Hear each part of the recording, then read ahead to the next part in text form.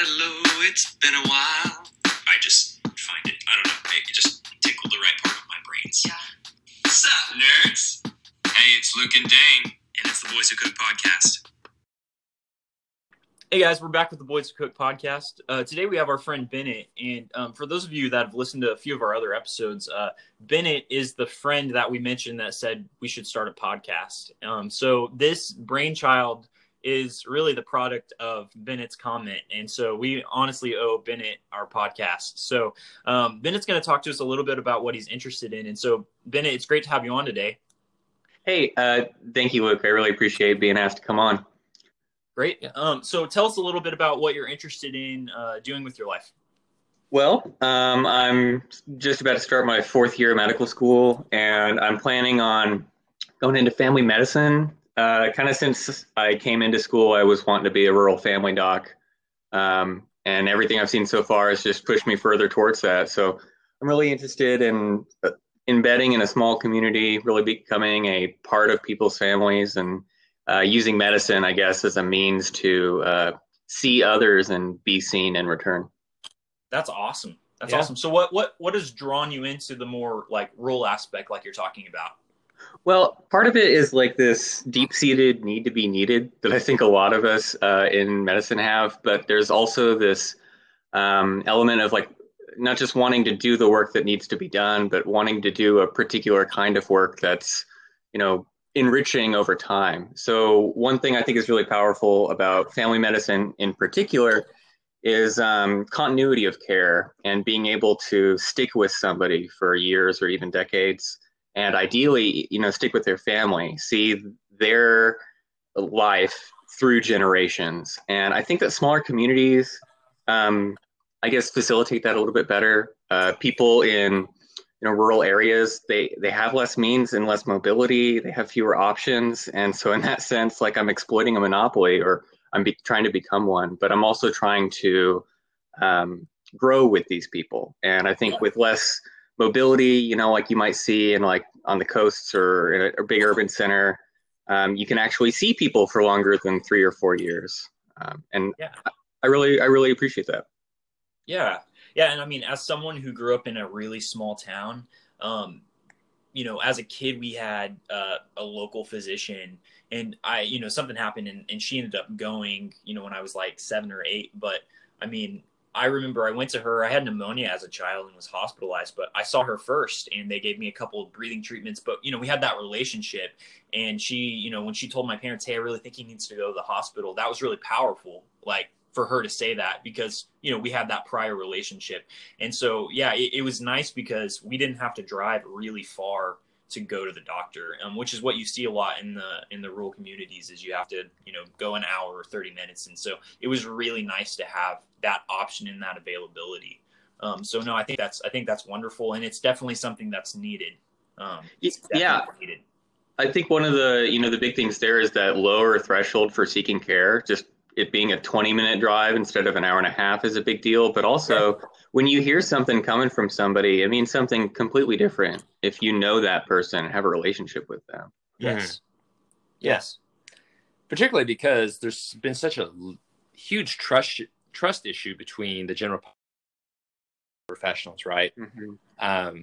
And a lot of that is because, I would wager that there's a large swath of America that feels kind of abandoned by the medical community because, like you said, there is sort of a geographical problem as well as a relationship problem in small cities and towns. And I think that being able to go out there and kind of be on the front line, so to speak, is awesome.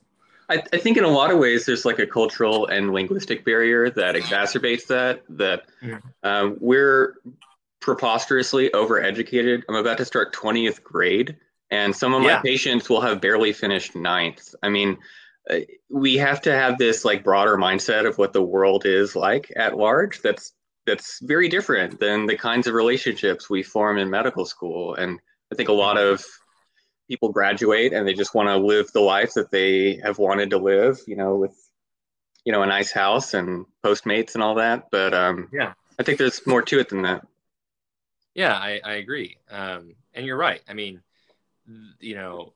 the amount of education we receive just coming out of medical school is ridiculous. Let alone even after medical school, we're doing, potentially, 3 to 7 more years of training post that. I mean, you're right. I mean, the level of education compared to a lot of the general patients that we'll be seeing there's a major gap. And you're right. We need more physicians willing to sort of bridge that gap and kind of be willing to step outside of this sort of intellectual kind of bubble that we've kind of found ourselves in, and actually be able to communicate to patients in that way. Yeah, I think there's a lot of soft skills that go into that, and it's important to think about it as an intellectual challenge, not just of like, oh, I have the strength of character to reach out to somebody. It's like you are being active with this, this brain that has been trained through this incredible investment of school to figure out what it is the patient needs to hear and how they need to hear it in order to understand it right. That's hard. Yeah, that's great, man. That's really awesome.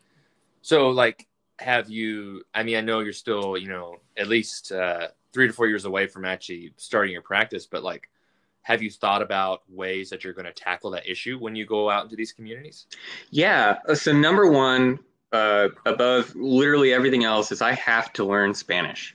I was an idiot in 7th grade and went into German, and I spent the next decade of my life learning how to speak German fluently, and it's great, but it's kind of useless right now. Beautiful language, just very few speakers here in the US. However, my Spanish is budding. It is in its inchoate stages of development, and I really need to work on that in order to be able to reach people. I mean, you can use a Marty or a translator or all kinds of means to get around that, but it's very, very different than being able to actually have a one-on-one conversation. There's no replacement for that. A couple of other things that I want to do is I would like to own my own practice if possible. I think that gives me more latitude on like how large I want it to be and how I want it to be structured. But also I'm really interested in direct primary care, which is sort of a means of circumventing a traditional insurance model where you almost like insure a patient population at the physician panel level as opposed to a broader population level. Gotcha. Awesome. Yeah, and that's actually something that I think direct primary care is a super interesting concept. And I saw a little bit of it when I was on family medicine. But Bennett, could you kind of talk a little bit more about DPC to kind of our listeners? Because I think even a lot of our classmates don't know a whole lot about it. Absolutely.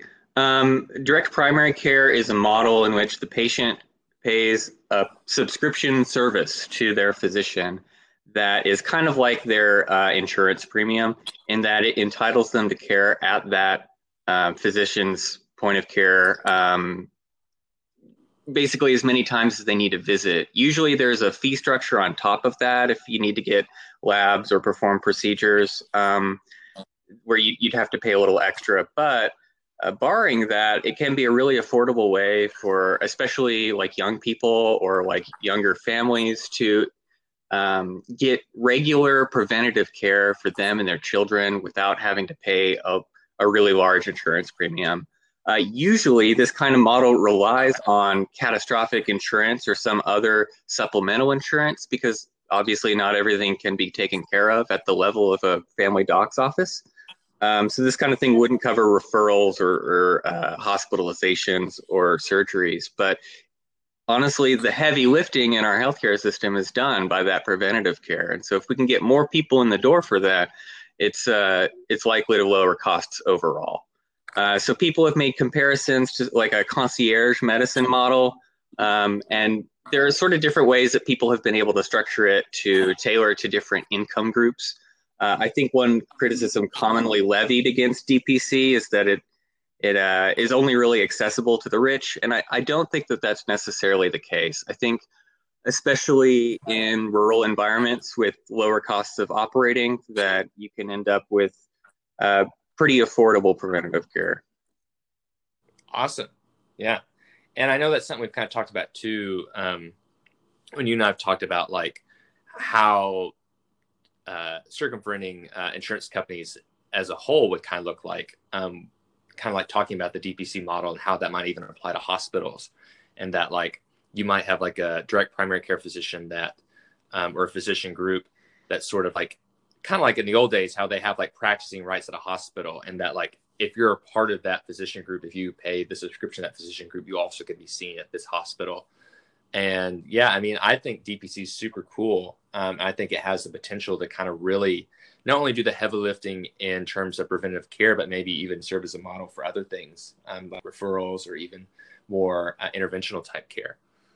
Yeah, I think super cool is exactly the right word to use there. It's very neat, but I simply don't know enough about how to bill and, you know, how insurance even works. I mean, I'm just a 26-year-old kid. I have a lot left to learn about how to operate a practice, you know. Yeah. So sure. I see broader market trends, you know, pulling physicians out of self-ownership essentially, and maybe that's honestly a more effective way of serving the market, but yeah, I don't know. I guess I'll learn more in residency.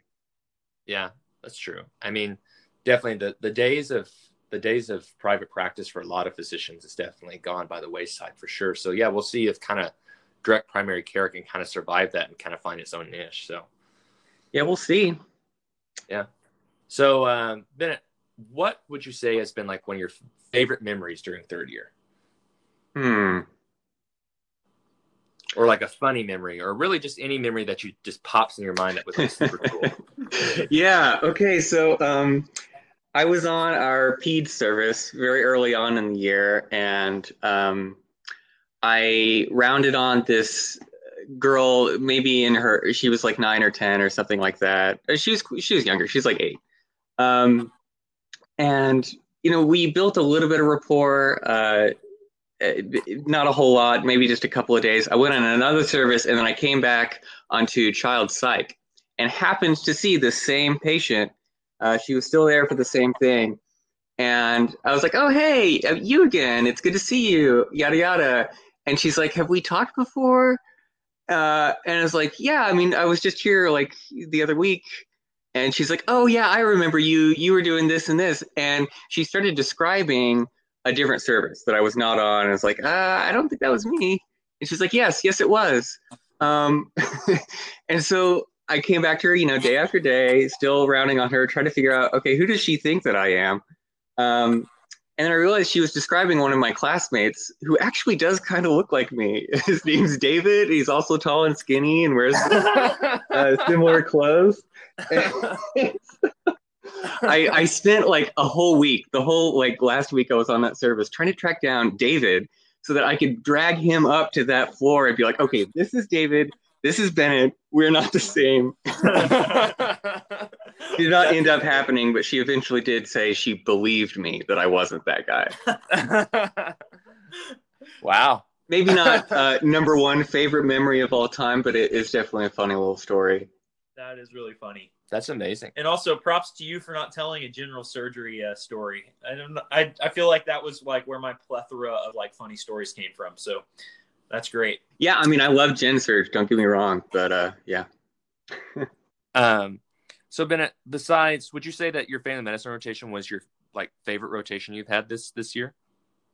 Yeah, I actually think it was. And I was a little worried about that because it was at the very end of the year and got disrupted by COVID. And so I had to do like part of it online, and that was a little frustrating and a little anxiogenic, but I really enjoyed it once I did finally get into clinic. I think a close second and third are peds and internal med, which I think makes a lot of sense. I just like doing primary care regardless of the population. Yeah. But being in an outpatient clinic setting, I just freaking loved it. You know, the idea of meeting the patient where they're at, and I'm here for their problem and not the other way around. And, you know, we can talk about anything. And that's so freeing to have the patient bring something else up. And you don't have to say, oh, well, this is the neurology service. You can talk to your dermatologist about that. Yeah. Yeah, like you talked about, you know, you're the front line, that preventative care. Yeah, I think that's like one of the biggest draws into family medicine is that if the problem is maybe too extensive, you know, if it's very specific, you might have to refer it. But for the most part, it's like, hey, doc, I have this rash. It's like, cool, I can handle that. You know, like you said, it's not, oh, well, that's derms like thing. Like that's awesome. Yeah, I think that's one of the best things about it. Go ahead. Yeah. Well, regardless of being able to handle it, we can talk about it. You know, it's like if I'm a neurologist seeing somebody and they bring up their derm problem, there's like nothing I'm ever going to do about that, you know? But Yeah.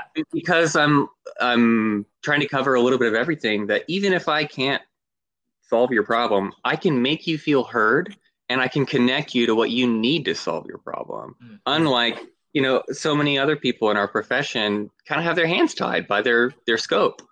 Yeah. Yeah. Yeah. And I mean, if you've established that rapport, I mean, how often do you think patients would be like, you know, I really trust my doctor.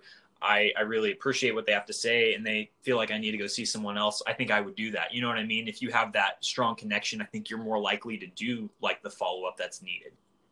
Yeah, and man, you bring up a good point about having the trust. Your patients have to trust you, or else, you know, I mean, everything that comes out of your mouth is worthless to them, right? Yeah. And building trust is such a like tricky, squishy, like problem. You know, we don't get taught directly like this is how to appear trustworthy to somebody, and there are so many things that go into that beyond just what you say. I mean, the way you look and how you carry yourself, like. I think I need to gain a little weight to look a little bit more trustworthy. I'm looking a little spidery, frankly, and just, you know, little things like that can make you seem more easy to buy into from the patient's perspective. Yeah. Yeah, that's awesome. So, you know, Bennett, one thing Dan and I really love to ask people on our podcast is about the transition to third year. You know, for Dan and I, you know, that was a little bit tougher. You know, it was kind of culture shock almost. So, you know, what was your experience going from second to third year? Well, my first rotation in third year was peds, and I think that was a really good way to start things off. Not only do we have really strong faculty in peds, but the culture in the department was very like welcoming, was very tolerant of our adjustment period. And they're very hands-on about like this is the kinds of things you need to be doing, and here's like an explicit list of like things we expect of you. And it's not like other rotations weren't also like really clear about expectations and evaluation, but like this was a good way to get me into the mindset of being in a hospital and like working among other professionals and real patients who actually need care, and kind of figuring out where I, as a learner, fit into that. So that was a really good, I think, service to start on. Some of my, I guess my very first like week was on maternal fetal medicine, which was a lot of fun. I mean, babies are a great place to start because it's almost, I don't want to call them like tabula rasa or anything, but they're babies. Like they do like 6 things, you know? And so like there's one exam that you do on every little baby and you get it nailed. You get it down pat. And so that was a good like almost practice run for how to round as a medical student. Yeah, for sure. So Bennett, what do you do outside of medicine to kind of unwind? Because, you know, I think Luke and I have talked about that medicine can kind of be this all-consuming beast that kind of eats up everything in your life. Is there like something you do to kind of escape that?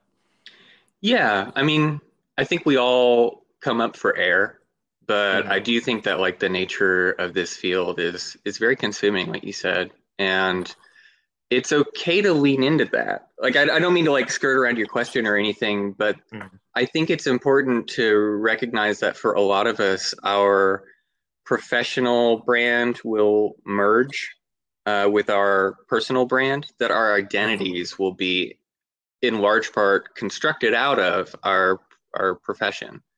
And so for that reason, medicine holds a very important part in my life. And even when I'm, you know, I've got downtime, I'm still listening to like, you know, medicine podcasts or, you know, occasionally reading papers, but I don't mean to sell myself as some like unstoppable Ubermensch who just studies all day. What I do to get away is a lot of yoga.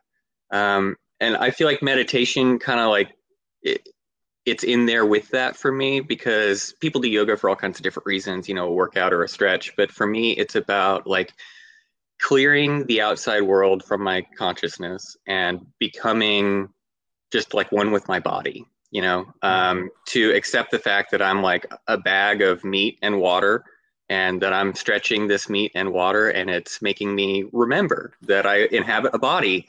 And so, yeah, I like to do it really slowly, a lot of like restorative poses. And I'll just like sit in one pose for 5 minutes. Just really feel the stretch and really just think about what it's like to be here and be now. And yeah, I don't know. It's not so much a hobby, I guess. It's like a habit. But beyond that, I like cooking. I like playing with my cat. I like storm chasing. A little bit out there, a little bit seasonal, but when I do have the chance, I'll take it. And more generally, I just like driving. I think an important part of feeling connected to my land is just getting out and seeing my environs and getting out of the city a little bit and just looking at that prairie. Yeah. What are some of your favorite dishes to cook? Man, I love beans and rice, and it's not just beans and rice. Of course, there's always other stuff there, but like as a place to start, it's so like wholesome and I don't know. It feels like I'm really getting back to like human food. Like these are crops that like we made as humans for humans to do cool human stuff with, and you put them together, you get all your essential amino acids, and you put anything you want on it, and it's always like satisfying and tasty. Yeah. But beyond that, I've been really working on how to perfect like a ribeye in a cast iron. Okay. I like searing on the stove and then broiling. But there's a lot of nuance that goes into that. I mean, for such simple techniques, like you can do a lot of little things differently. And I mean, I don't want to oversell myself. Like I'm not a good cook, but like I'm learning, and I think it's a fun avenue to kind of challenge myself and grow. That's awesome. That is that I feel like I've wanted to learn how to do, but I don't have a cast iron, so that's kind of out. But like I live in an apartment complex, and so I don't have a grill. They're like community grills, but often they're not cleaned well. And then of course with COVID going on, I'm not going to drop my steak on a grill outside like that other people have used. But yeah, I've always like wondered like, man, could I like sear these and then drop them in the oven and still get like that really good flavor, still enjoy it. But oh yeah, man. And not to turn this into a cast iron podcast, but don't pay full price. Go to like an estate sale or something, because every old lady had a cast iron, and every old lady dies, and they leave behind their cast irons, and they're cheap. Wow, that's Thanks, amazing. Man. Yeah, no, that's great advice. That's where I got mine. Nice, awesome. Luke and I, it wasn't on a cast iron, but we made some burgers. We did some pan-seared burgers the other night, and they actually turned out pretty well. Yeah. I wish we had marinated them a little bit longer, but they actually turned out really well. They kind of like, they were almost like sauteed in their own juices, and it actually turned out to be like a really good burger. Yeah, and I mean, honestly, the patties were so good, you didn't even need a bun or any condiments or anything on top. You could just eat them straight up. They were that good. Yeah. And now, after this long intro, I guess we can finally start the Boys Who Cook podcast. I know exactly. Yeah, so now we can say the show does have cooking involved. Yeah, technically amongst the medicine. Yeah, I mean, who knows? How much cooking will be involved? But I mean, we've been cooking up podcasts at least. So been cooking up a lot of medicine at least. Yeah. I don't know. That was like a Dane joke just now.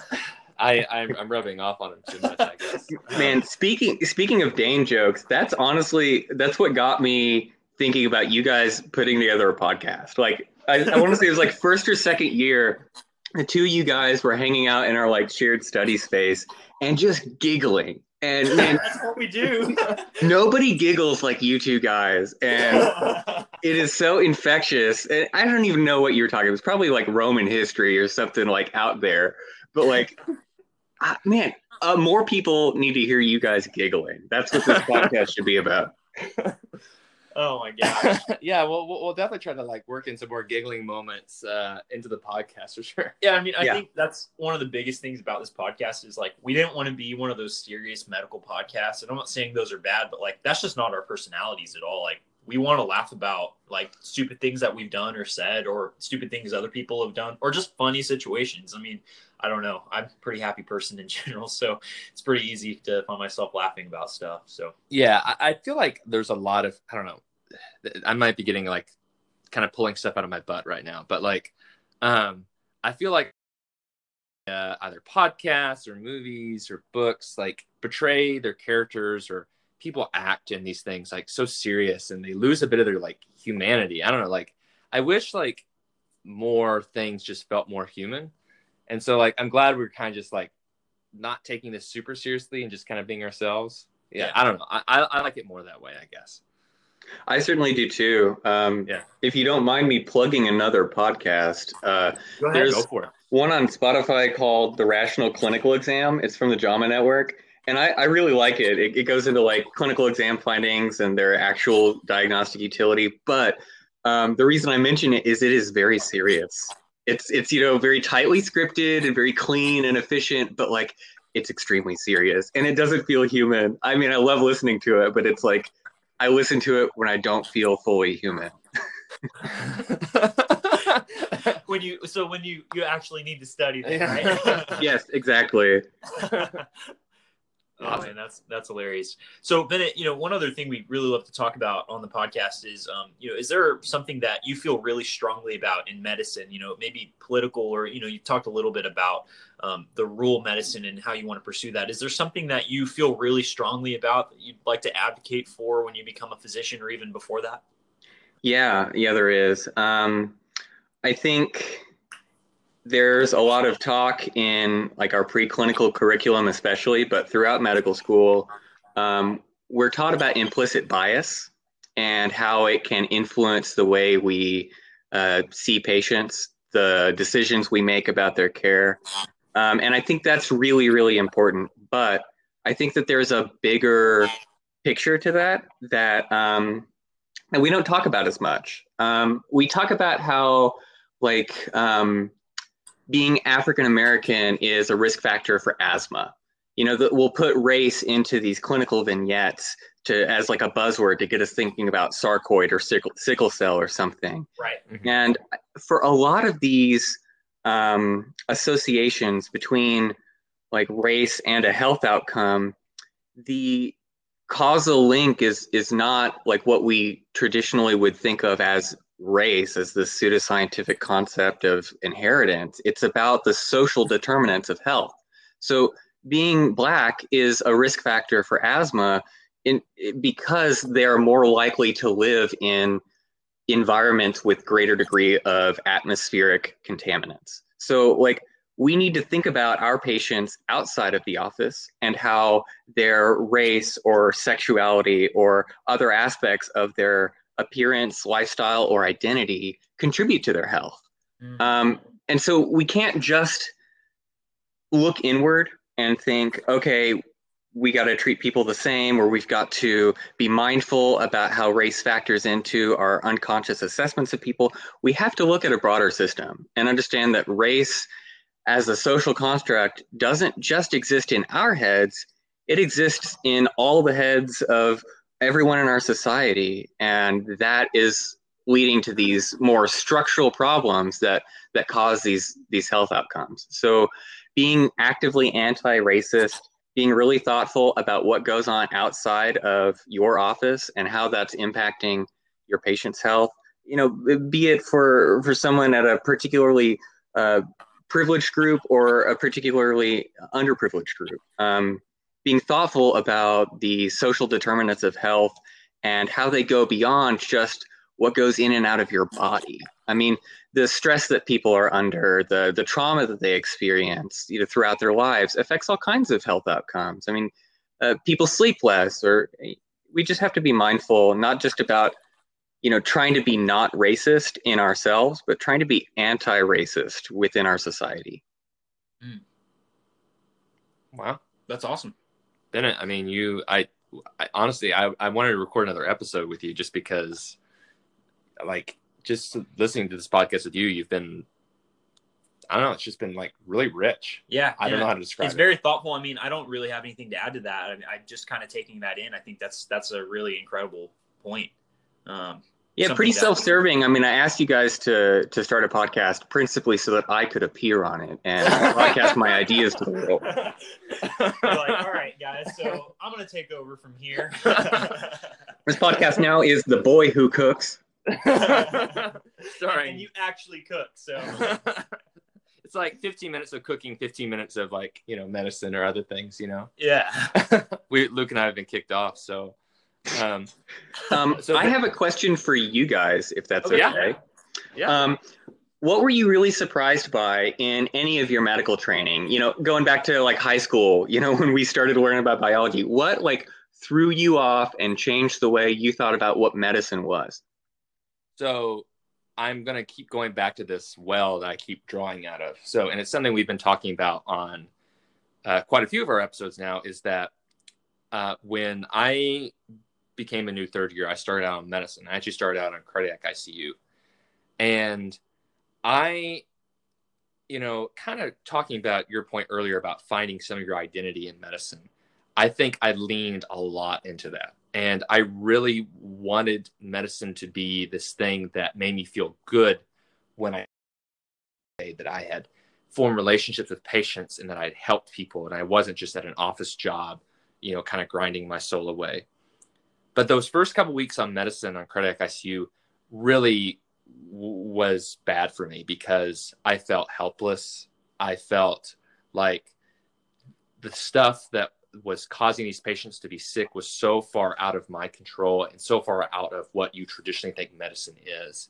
It wasn't just that these patients had an illness and they needed help.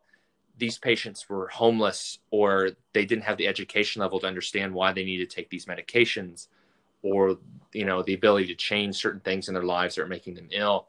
And I realized that medicine wasn't going to be this feel-good thing that I came home at the end of every day feeling like, oh, wow, I really made a difference. It was more going to be draining and kind of depressing and was going to make me reevaluate really what I thought medicine was going to be like. And I think that was a massive culture shock for me. And it made me hate third year at first because I think this pedestal I put medicine on kind of came crashing down on my head.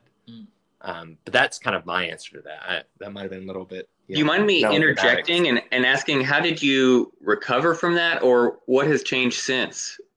So, what has changed since is that I think I've kind of accepted that medicine isn't going to be easy, and that, while I was on medicine, I had the opportunity to work in the private clinic at our like attending physicians like own kind of clinic that they run.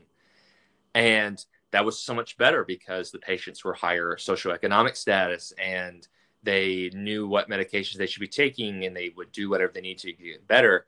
And I realized that I had two options. I could take like an easier way out and I could not, work at an academic center, or I could not work in a more poor community, and I could go work at a well-to-do community and feel more like I was making an impact.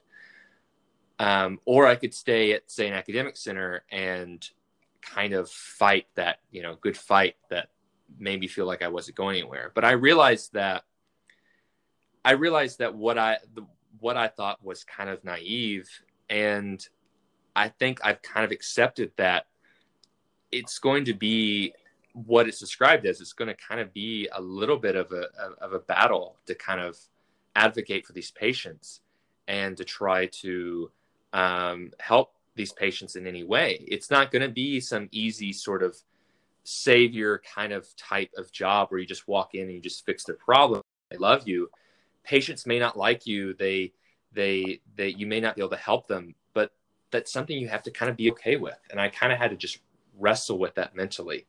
And I had to make a decision not to let that scare me off for what I want to do, because I want to do academics and I want to do a lot of community service and advocate for poor communities. And I can't let that daunting task just scare me away from trying.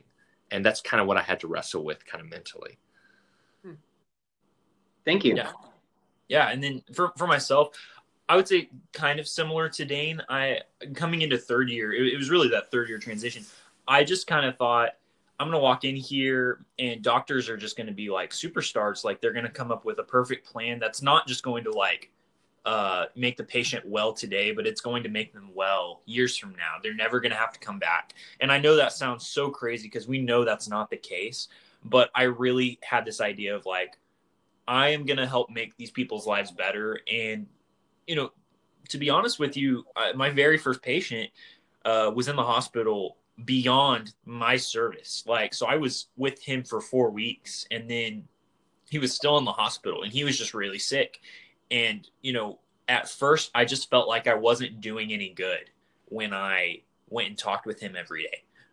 Because, you know, I felt like I wasn't necessarily always bringing him good news, because he had an infection that just wouldn't go away. And so it was like, sorry, you had an infection. Oh, last night you had a fever. Oh, you threw up today. Like, well, those aren't good signs.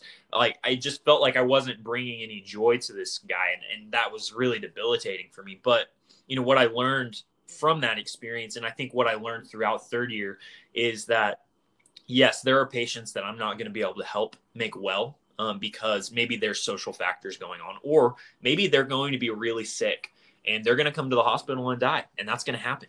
Or, you know, they're going to have a lifelong battle with whatever it is that we tried to help them out with. And that's not going to be any easier for them. But my role in that is to, like you said, don't bring in my own agenda, but actually to meet patients where they're at. And like, what are their goals? What do they want out of their, you know, care? And looking into the future, what kinds of goals do they have once they get out of the hospital? So I think that was really eye-opening. I don't know if you've listened to our first episode, but I remember saying, like, I thought I was going to be like Tom Cruise walking into the hospital, like explosions going on in the background, and I'm just like the coolest guy ever. And, you know, it was very humbling to realize, like, no, like, some people are going to come to the hospital. We're going to fix them the best that we can. We're going to send them, you know, away, and they're going to come back because they don't have the means to keep themselves from being sick, or they're going to do something that is going to make, and, you know, as hard as that was at first to accept that, you know, once I've accepted that, now it's like, well, how can I still meet people where they're at? Like, I still think I can do good and walk with people in their illnesses. You know, I think something you can find yourself on the other side of that is to become really jaded and to be like, well, it doesn't matter. Yeah, they're going to be sick. Of course they're sick. Of course this patient's back. Of course, you know, of course this is happening. Well, you know, I don't think that's a great view, because sure, there are patients that bounce back all the time, but, you know, the important thing is to recognize that, like, you and that person do not share the same life experiences at all. And so the way that they were raised, the way that they view the world is going to be so different than what you are. And, like, we can't bring our own agenda into that. We have to just meet people where they're at. And I think that's really what helped me get over that the most, is just saying, like, my role is not to fix everything. My role is to be here and to walk with this person in this thing.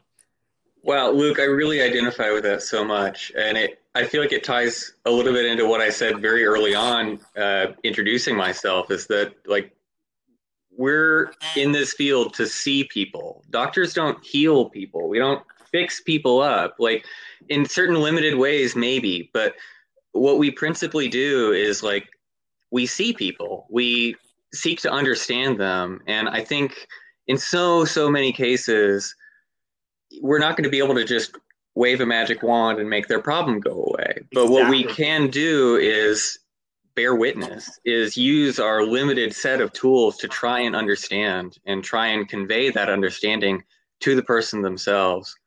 And it's so much more rewarding, I feel like, to just, you know, slap on a Band-Aid or rip out a gallbladder and send them home and great, check. But there's a different kind of reward in that longer work of understanding and of imparting a patient with the sensation that they're heard. Yeah, absolutely. All right, Bennett. I don't have any more questions. Do you have any other questions or comments? I would just like to put a couple take-home points out there. Sure. We always need to be mindful of where our patients are coming from. That stands for their level of education or their race, but it also stands for where were they 20 minutes ago? What was their drive here like? What's their headspace? What's their home life?